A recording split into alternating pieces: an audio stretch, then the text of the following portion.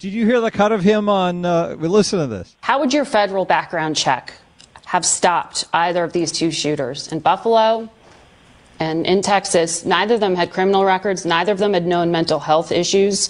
New York already had a red flag law. That didn't stop the shooter there in Buffalo.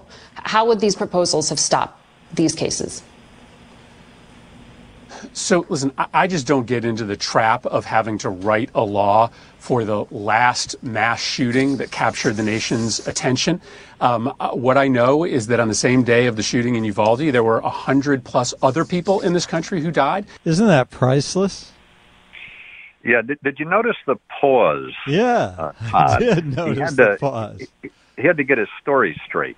And here's the problem with guys like Murphy. Again, I've said this before on your show. He's an empty suit. He's never created anything. He's never hired anybody. He's never built anything. He's never held an honest job in his life. He's a career politician who's never really had a job. And we got to get lectured, by this guy.